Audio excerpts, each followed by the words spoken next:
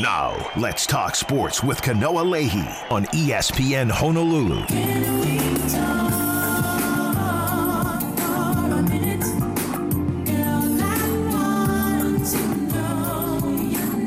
What's up, everybody? Welcome. It's the Friday edition of the show. Let's talk sports. Kanoa Leahey here in the Paxa Studios in Honolulu, and my guest co-host for the day. We've actually been bumped for scheduling reasons. I was off island last week, and so we haven't had this guy in here for a couple of weeks now, but he's back. BMAC, Brian McInnis of the Spectrum News app, is in the house. What's up, B? What's up, man? I thought you forgot about me there for a minute. No, I just wanted longer weekends. That's what I was looking for, and unfortunately, you were a guy who was impacted by that desire. No, we had a few scheduling conflicts. We were preempted by baseball on the road, but now UH season is pow. Billy Hull is going to be venturing out on a trip soon. You're going to be going on like an incredible trip here coming up this summer, right? Oh, man, yeah, I'm looking forward to it. You know, this is fully, I feel like finally summer is upon us at last after, you know, the gauntlet of the spring sports season. So many different sporting events going on at the college, the high school, and the miscellaneous professional levels that impact the Hawaii sports scene. And just can finally take a deep breath. And yeah, later this month I'll be making a multi-leg stop, starting with visiting my little sister who just had her first kid. Hey! In San Francisco. B-Mac's an uncle! I'm an uncle. Right on. In these few weeks since we last got together to do this show, you and I. So, yeah, man, I'm excited about it. Not sure how to feel on that front yet. It's going to be something I'm going to be getting used to. Oh, well, that's very cool. Congratulations. I think that's kind of an awesome thing.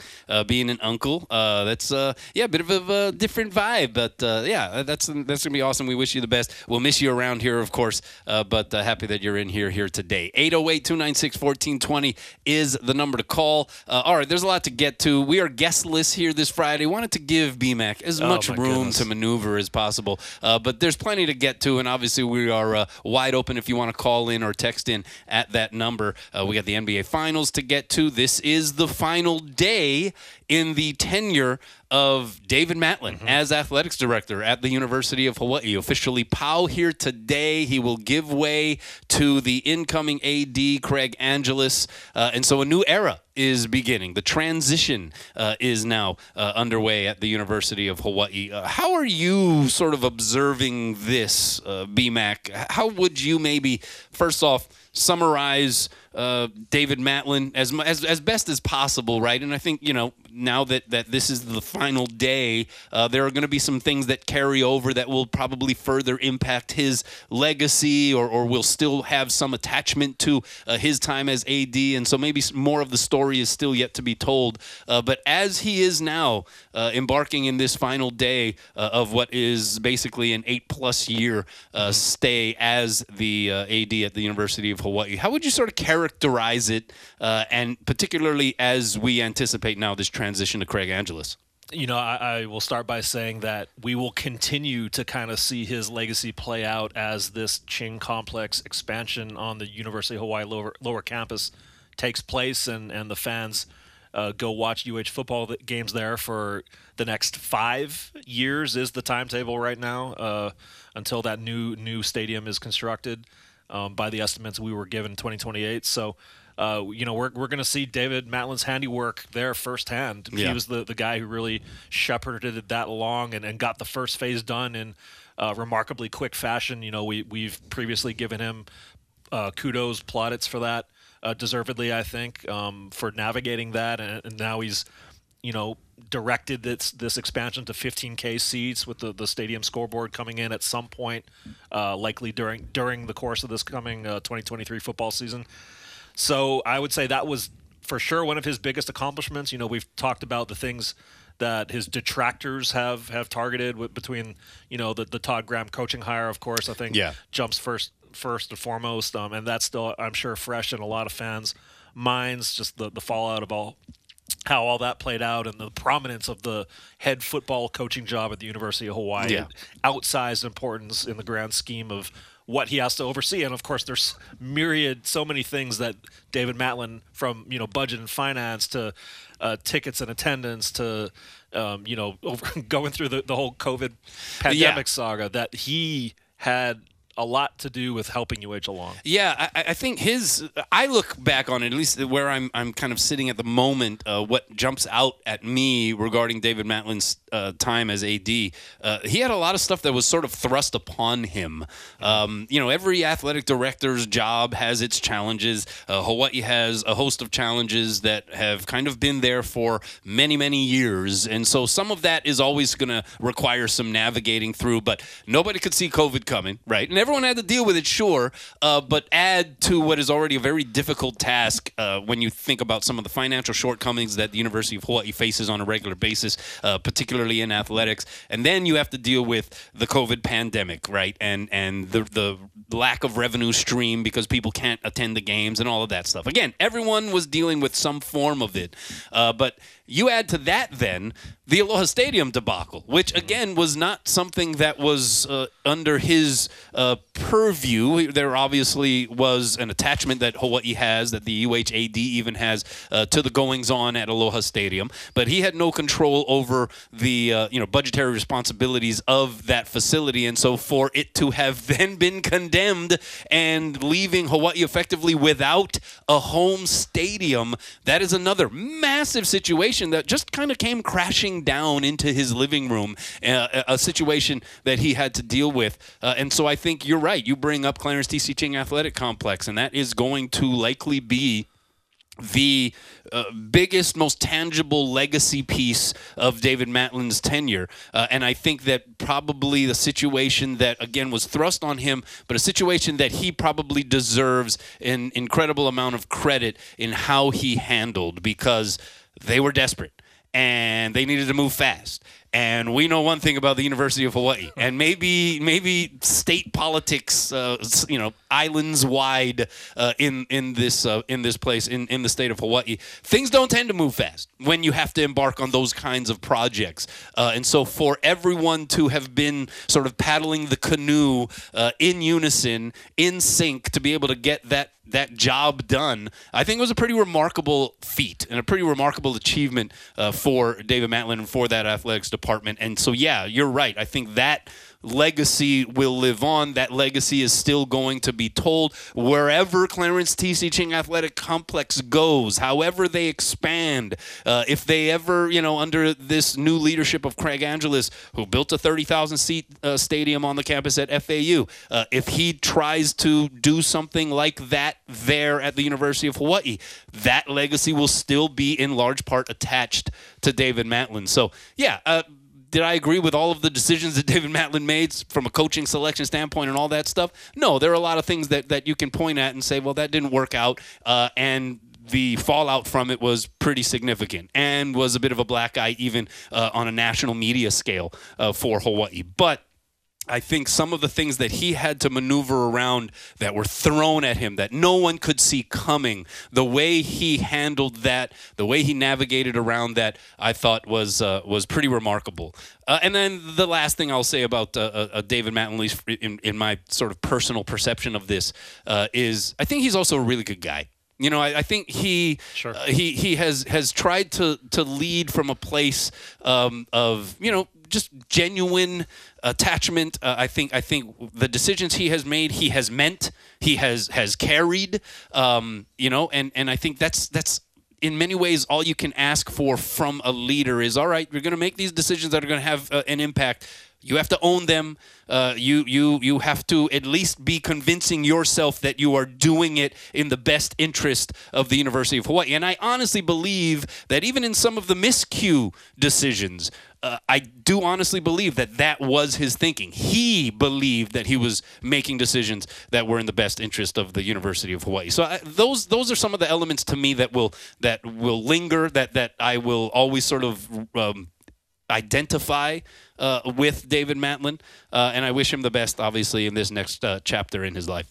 I think in a testimony to that last point you were making about him just being, just a good dude, and is the respect I think that he garnered from people within that athletic department, and all just the comments that we've seen from his associate athletic directors on down on his leadership, and how they were really as you said earlier in the show, kind of rowing, paddling in the same direction. Which never happens.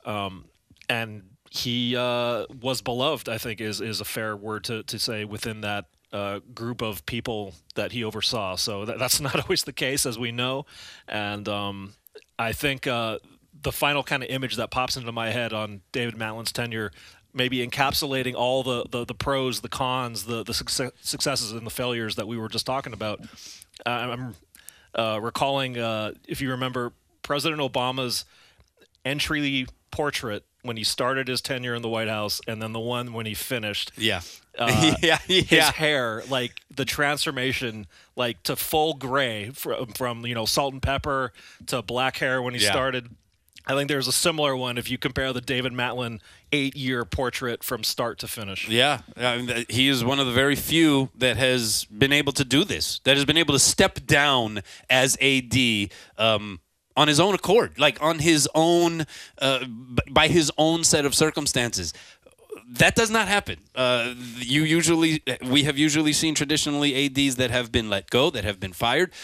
Unfortunately, we have seen in the case of Stan Sheriff, athletics directors who have passed away on the job. And so, yeah, I would imagine that all of that stuff was certainly in the thought and decision-making process for David Matlin as he decided, all right, I think now is the time to hand off these responsibilities, to hand the reins over to the next AD, because it's kind of a rarity to be able to even do that. So you're right. I think there is that respect for him as just, at least at the end of the day, regardless of if you agreed with all of his decisions or not, or I think there is a consensus that he's a good guy. He's a good dude, and I think that goes a long way, especially in this day and age, especially in college sports that's ever changing, and there's so much money that's being just tossed around this thing. We'll get to another interesting story that's developing in the state of California, but it can be oogy, man. And so to have good people in these positions, I think that goes a long way.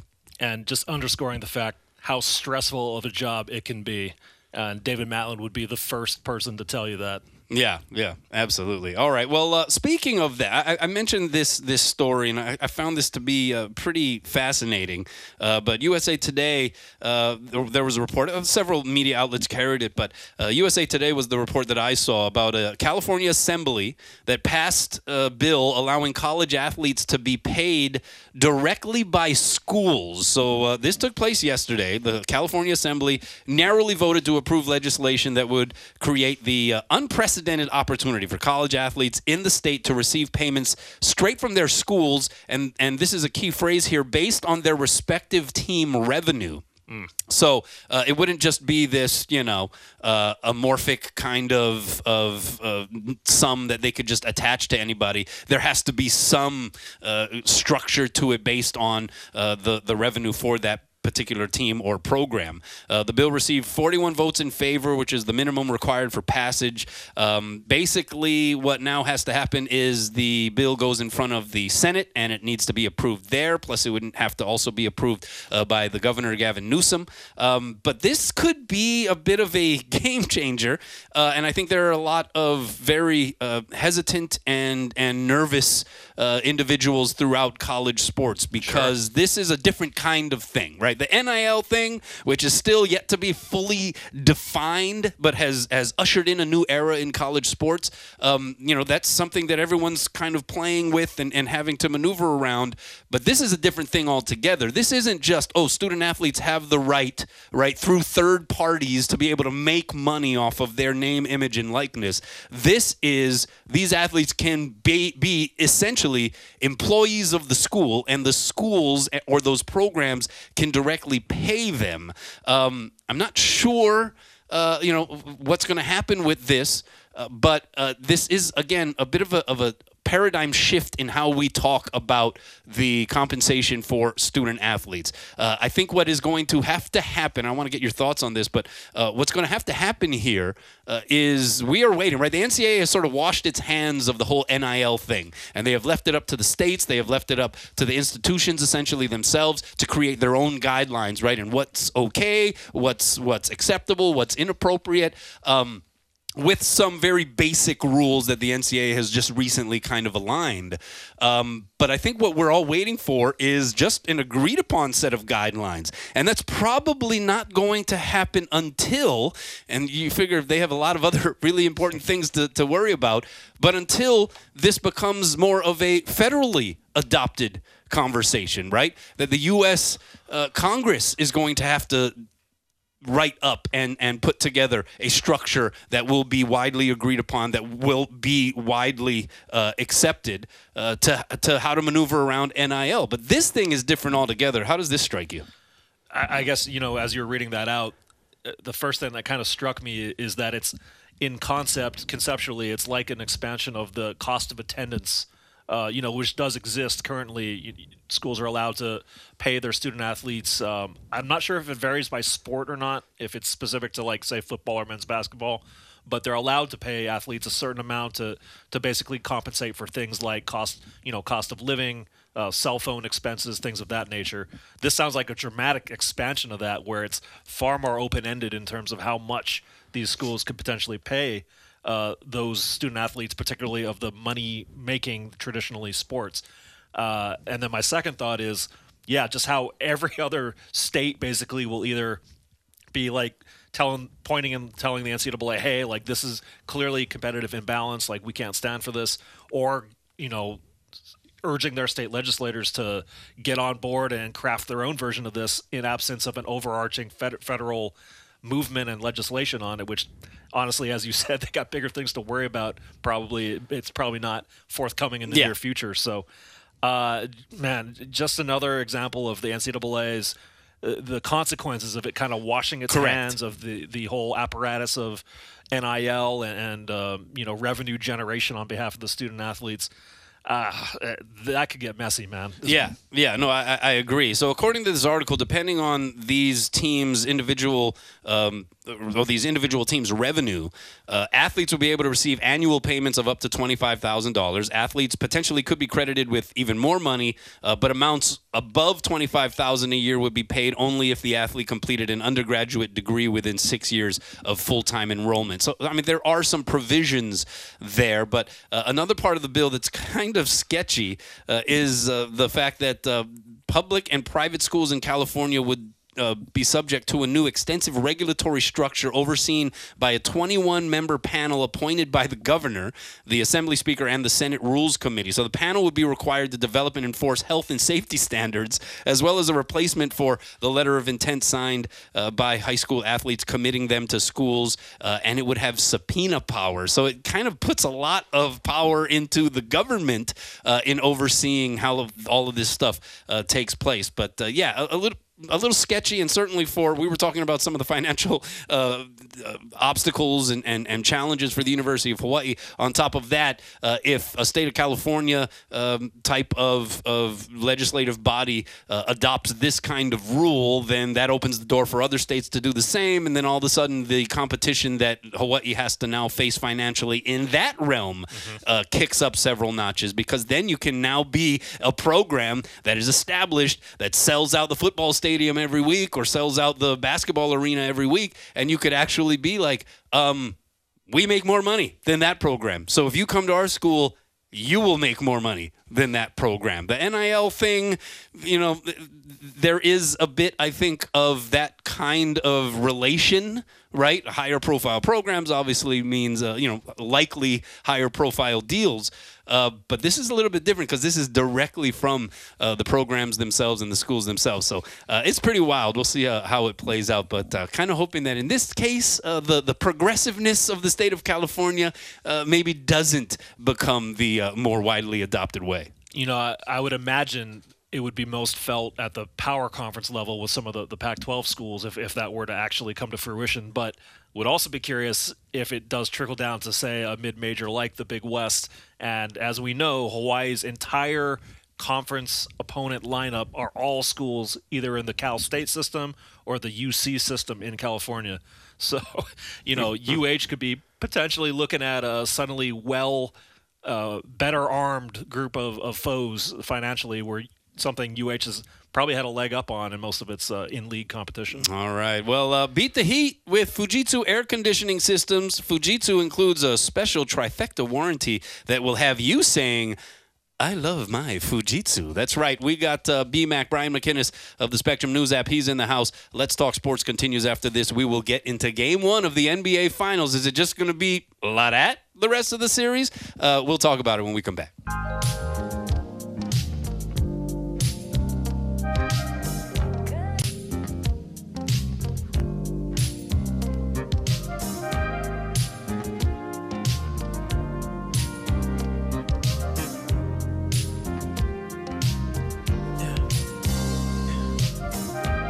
What's up? Welcome back.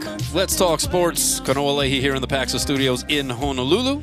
I have BMAC, Brian McInnis of the Spectrum News app. He's in the house. He's hanging out with me as the special guest co-host here for this particular edition of the show. BMAC, we were talking about Game 1 of the NBA Finals, and, well, it wasn't really that much of a surprise. I think most people were thinking and figuring that the Nuggets were going to kind of lay their authority on the Miami Heat, particularly in Game 1. The Heat coming out of a long 7-game series. The Nuggets well rested after sweeping the Lakers. And so playing at altitude, a lot to ask for Miami to kind of make that quick turnaround, at least quick by their standards, and certainly by comparison to the Nuggets. So not a big surprise the way it sort of played out yesterday. But do you think that what we saw, or at least even elements of what we saw in that game, are destined to be things that are going to linger and be problematic for the Heat here the rest of the way? You know, I do think there's a lot of room for the Heat to play better.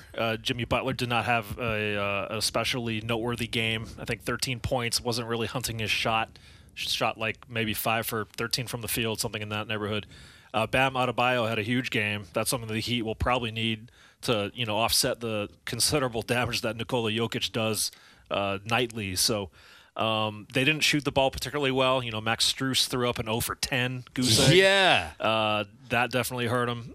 So like I said, the Heat, major room for improvement. However, I don't think the Nuggets played necessarily up to their standard either, especially the way they closed the game. So I do think that result will be what holds overall in terms of win-loss, but I think both teams got a lot of room to, make this a little bit more compelling. I mean, there are a few things that stood out to me. One was Nikola Jokic, what did he attempt? 12 shots the entire game, ended up with still a monster triple-double. I've been kind of talking with Billy Hull, and I had this conversation last week, kind of been thinking about, what's the comp here for Jokic, right? And I think, automatically, because it's sort of the way we tend to talk about these things is you got to, compare white guys to past white guys, or compare, people of color to past people of color in the game, that kind of thing. It's just this stupid thing that we do. But the more I think about it, the more I would say that Nikola Jokic is like a crossbreed of Tim Duncan and Larry Bird.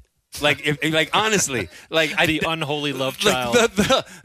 Yeah, exactly. To me, the comparisons are pretty sound, right? Like Nikola Jokic, like Tim Duncan, one of our favorite players, right? As Spurs fans, very low key, right? Wasn't sort of that prototypical superstar in the NBA. He's not posting Instagram live videos and those kinds of things. He just kind of keeps to himself. But fundamentally, as sound as they come, his footwork is impeccable.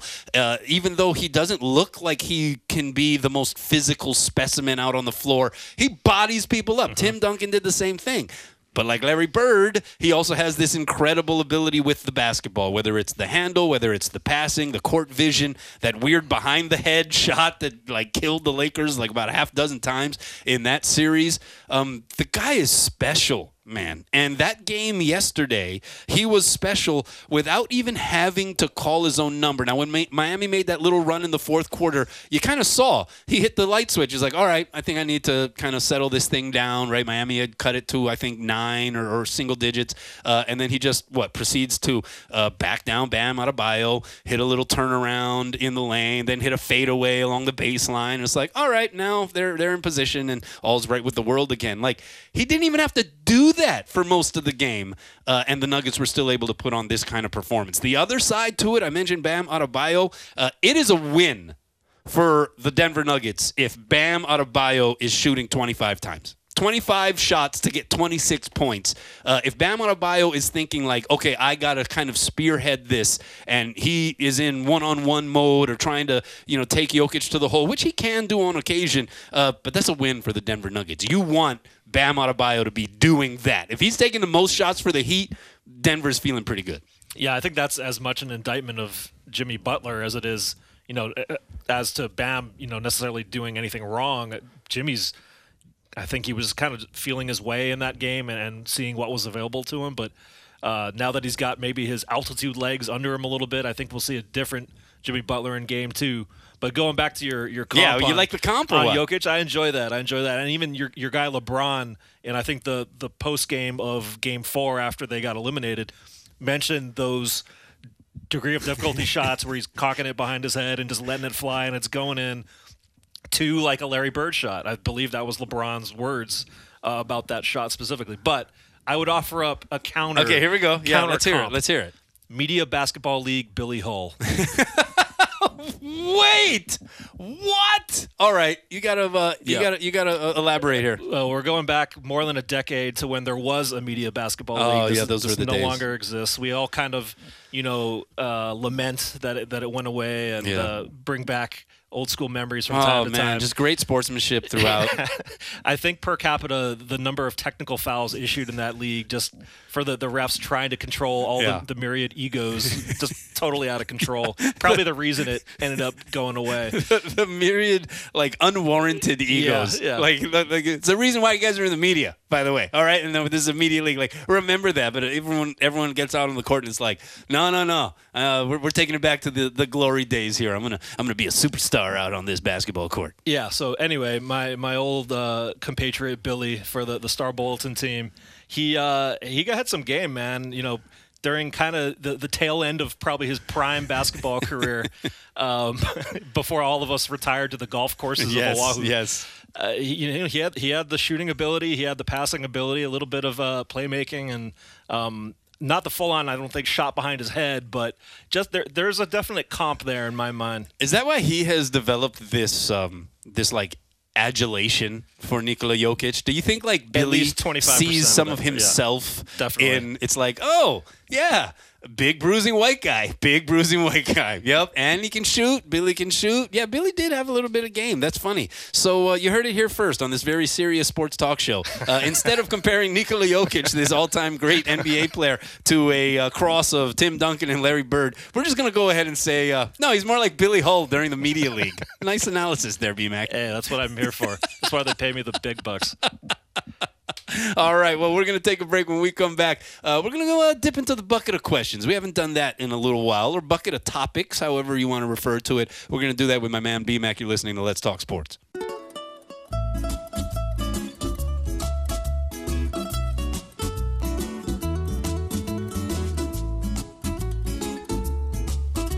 What's up, everybody? Welcome back. Let's Talk Sports. I always have a hard time deciding when, or if at all, to start talking when we have 3+ Honey Baby playing us back in from commercial break. Sometimes you just kind of want to listen to the song. And probably a lot of listeners out there are feeling the same way. And they're like, why don't you shut up, Kanoa? But, well, we have to do the show. So my apologies to everyone. 808-296-1420 is the number to call or text. Got B-Mac, Brian McInnis of the Spectrum News app in the house. Got this big old bucket next to me. It's full of questions and topics. So, should we dip into the bucket, B-Mac? I mean, if the bucket doesn't contain beers, I guess it can at least contain questions. Yeah, I know, unfortunately. Maybe at the bottom. I don't know. I haven't reached all the way down. But I'll take this little question here off of the very top of the stack. And it's very timely because it has to do with the NBA Finals. We were talking a little bit about that Game 1. Pretty lopsided in favor of the Denver Nuggets. They're the distinct favorite here going forward the rest of the way. But this question, will the Heat win at least one game in this NBA Finals series? B-Mac, your thoughts? I'll give them one.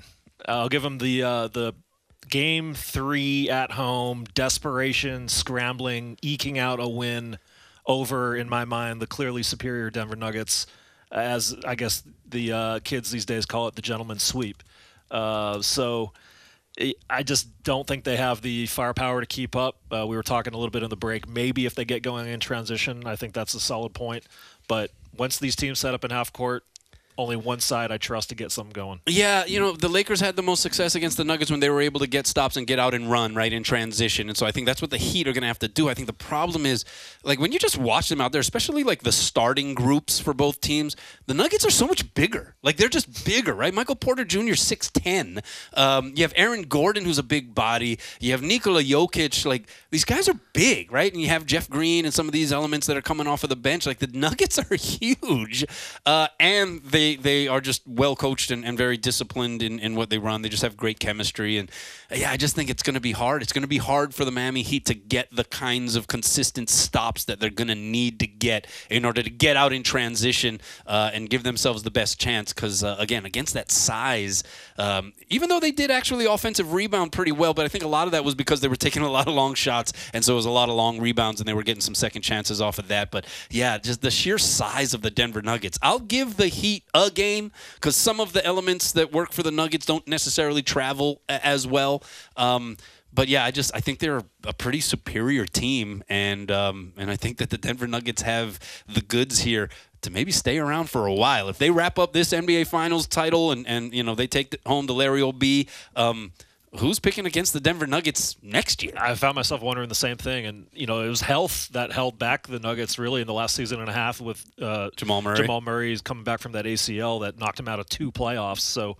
Hey, at least the Heat, they will supposedly maybe have Tyler Hero coming back. That's right. Possibly for game 2, right? Game 3 is what I heard last. Okay. You think he could come back in the next one? I thought I saw something yesterday talking about, possibly for game 2. Well, but at some point in this series, yeah, they could get a little boost from Tyler Hero. I think that would be helpful. Obviously, he's a pretty key, member of that offensive flow.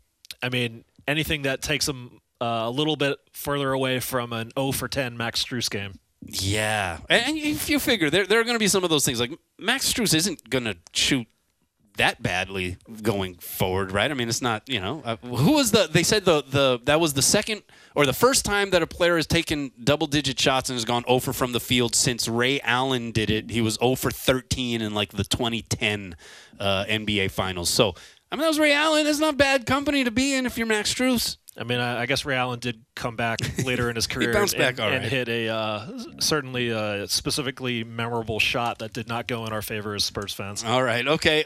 Here's the next question out of the bucket. What did you make of the Monty Williams contract to take over as head coach with the Detroit Pistons? I'm not sure if you saw this, but Monty Williams was given an historically lucrative deal to coach the Detroit Pistons. In fact, he is becoming the highest paid coach in the NBA. 6 years, $78.5 million. Highest paid coach in NBA history. This is Monty Williams. Love the guy. But what are the Detroit Pistons doing with this contract? I don't know. Maybe they should have saved that money to get some better talent on their roster, maybe.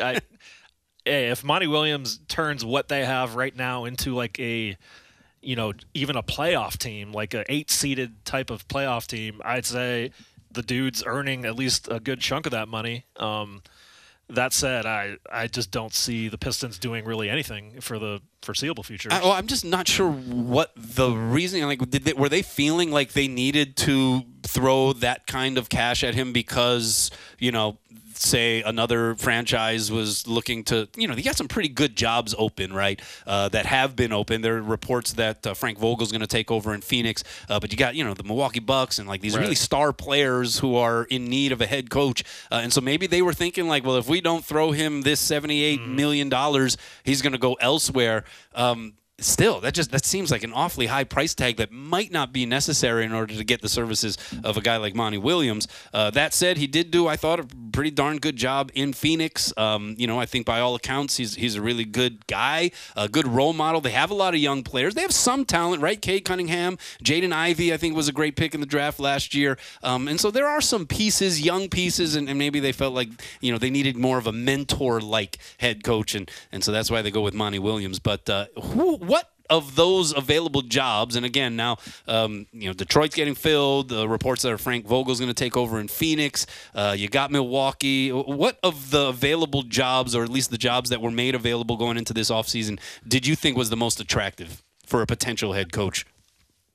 I'm thinking right now, when you laid all those names out, Phoenix, I think, is what jumped to the top of the list for me. That, the Devin Booker and KD duo having, at least a couple more years together, you would think, depending on what happens with KD here. But, Milwaukee, they just kind of had some bad juju with the way things shook out there. So maybe the new coach can come in and fix that. But you got Giannis, and Giannis. You're loving life if you got Giannis. But they also have, they're kind of the opposite of the Pistons. They have a lot of older players on some pretty significant contracts, and they're going to be up against that. Challenge is going to be tough for them to, move some of those guys, to work through some of those contracts, to lure some younger talent, to get in position where they can afford some younger talent. So I think there are more challenges in Milwaukee on the horizon than maybe what the appearance seems to be at this moment in time. But if I'm a prospective head coach and I'm looking for a home, give me Giannis. Give me the guy who I think, neck and neck with Nikola Jokic and maybe Joel Embiid as the best dude in basketball. I'll take that guy. Hey, if you can handle the frigid climate up there, then more power to you. I didn't think about that part of it. Yeah, you're right. That does make it a little bit more difficult, but Giannis will warm me up. Okay, next question out of the bucket. Oregon golfer Gregory Solhog. Did you see this?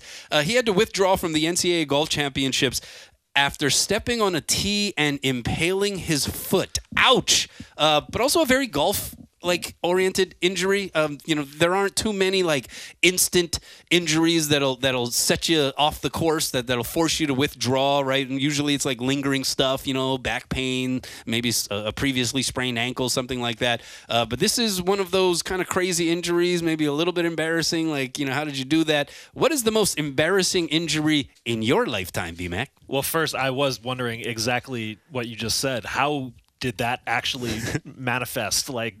Was it just tumbling along the ground and it just had the perfect lineup of stepping straight down onto it? Or you just didn't see it? Maybe it was just on the walkway or something, getting out of the cart, or I don't know. Yeah, that's weird. Yeah. But all right. Well, to answer your question, last summer visited my relatives in Canada for the first time in a while, staying at my grandma's house. Very, very nice lady. She asked me to help set up for a party at the house. First thing I was tasked to do was unfolding a table that was in the garage to set up outside, and I proceed to lean down and try to extract, the legs from this table that can fold out.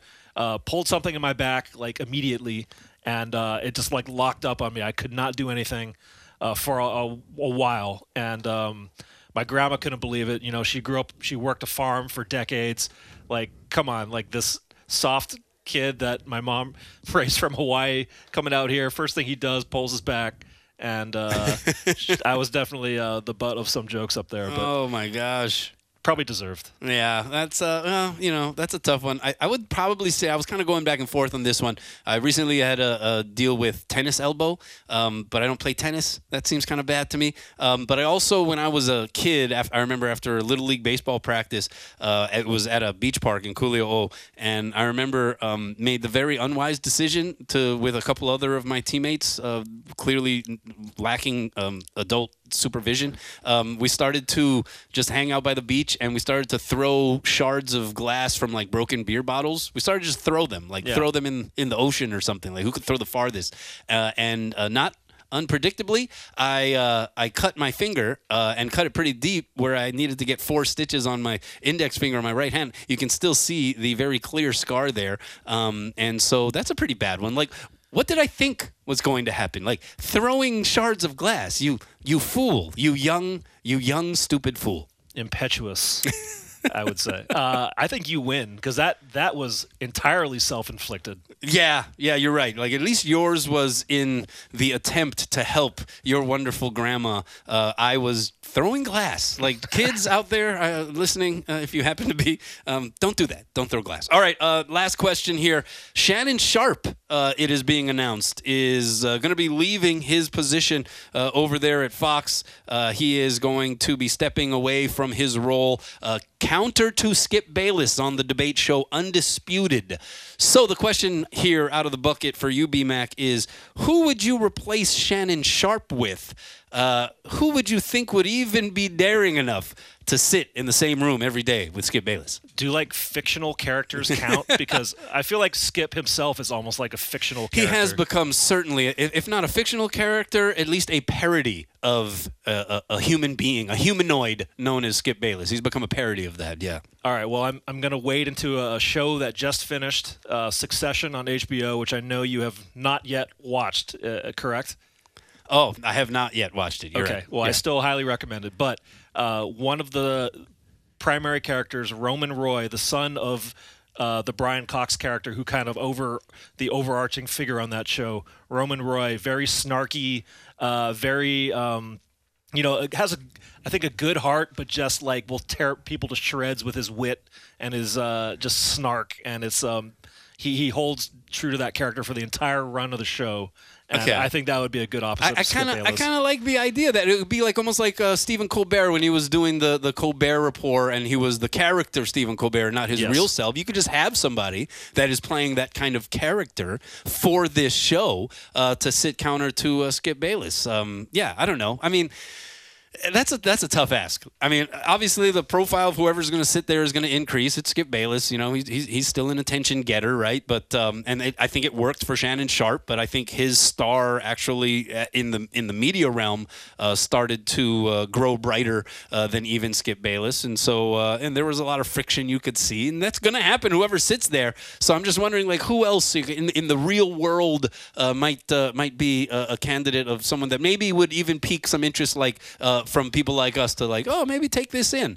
I actually think the best guy for it right now would be, and they kind of follow in that same sort of former athlete type of approach, Draymond Green. Like, Draymond Green, just retire now, sit in that chair, sit across from Skip Bayless. They could argue about LeBron for years and years and years, and he would be great. He wouldn't put up with nothing. I think that there's a certain combativeness with that show that would fit right in with Draymond's personality. So, that's my call out. You're going with a fictional television character. I'm going with a guy who's not yet available because he's still playing Draymond Green.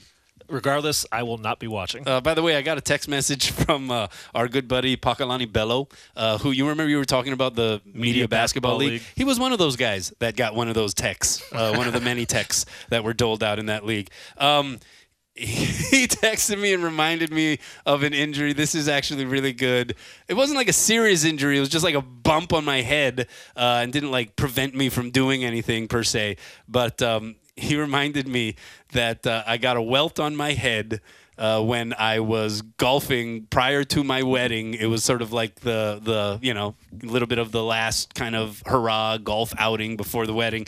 And my buddy, Josh Suapaia, who was the effective best man at the wedding, sculled a chip shot from about 30 yards off the green, and it came line drive right at me and hit me in the head, and I had this very visible lump on my head for several hours. It kind of calmed down later that night, but that's a pretty bad one too. I've had a lot of really embarrassing injuries, I just learned. Yeah, good call, Parker. I don't know how the one did not come straight to mind, because that one I got hit in the head, so that's probably why. Straight to your mind. Yeah. Like a golf ball size thing on your mind, quite literally. Yeah, no, it was a head injury. So, I mean, it's a little foggy that welt on the head. But, yeah, that's worse. All right, so don't throw glass, kids, and be wary when you're standing by the green and you're golfing with your best man and some of your other, good buddies before your wedding. Self-inflicted. Yeah, absolutely. Almost had the welt during the wedding, but luckily it went down. All right, disaster was averted at that particular time. All right, we're going to take a break, but want to remind you, Domino's Pizza is a supporter of Let's Talk Sports. If you order online or via the app, you can save up to 20% off on your order. Again, Domino's Pizza Hawaii. We deliver aloha. Let's Talk Sports, best and worst, coming up.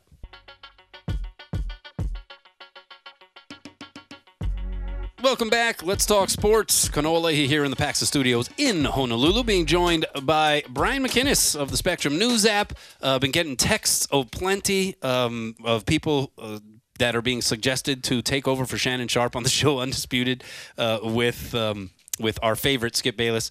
And One of them was from our guy, Dave Reardon, columnist for the Honolulu Star Advertiser, and he's like, how about Barkley? And Barkley would be great because you know that he passionately hates Skip Bayless, so that would be great. It would be must-see TV, but Barkley would never do that, right? I mean, he's got too good of a gig. Plus, he's got like a new show coming out on CNN. But yeah, I said Draymond Green, which wasn't very realistic. You actually said a television character, which also wasn't realistic. So Barkley is about as realistic as anybody else's call. So yeah, Barkley would be perfect. I think during this season of Inside the NBA, Barkley has actually said he would kill Skip Bayless. Which is why I would watch. And, like, he fully understands the ramifications of his actions there, but it would also kind of be worth it, I believe I'm paraphrasing here. You know, I mean, he's kind of getting towards the end, right? So maybe, like, Barkley would be like, just one last hurrah, and that is taking care of Skip Bayless. I mean... on behalf of the rest of Earth. Yeah. Kind of doing everyone a favor, but...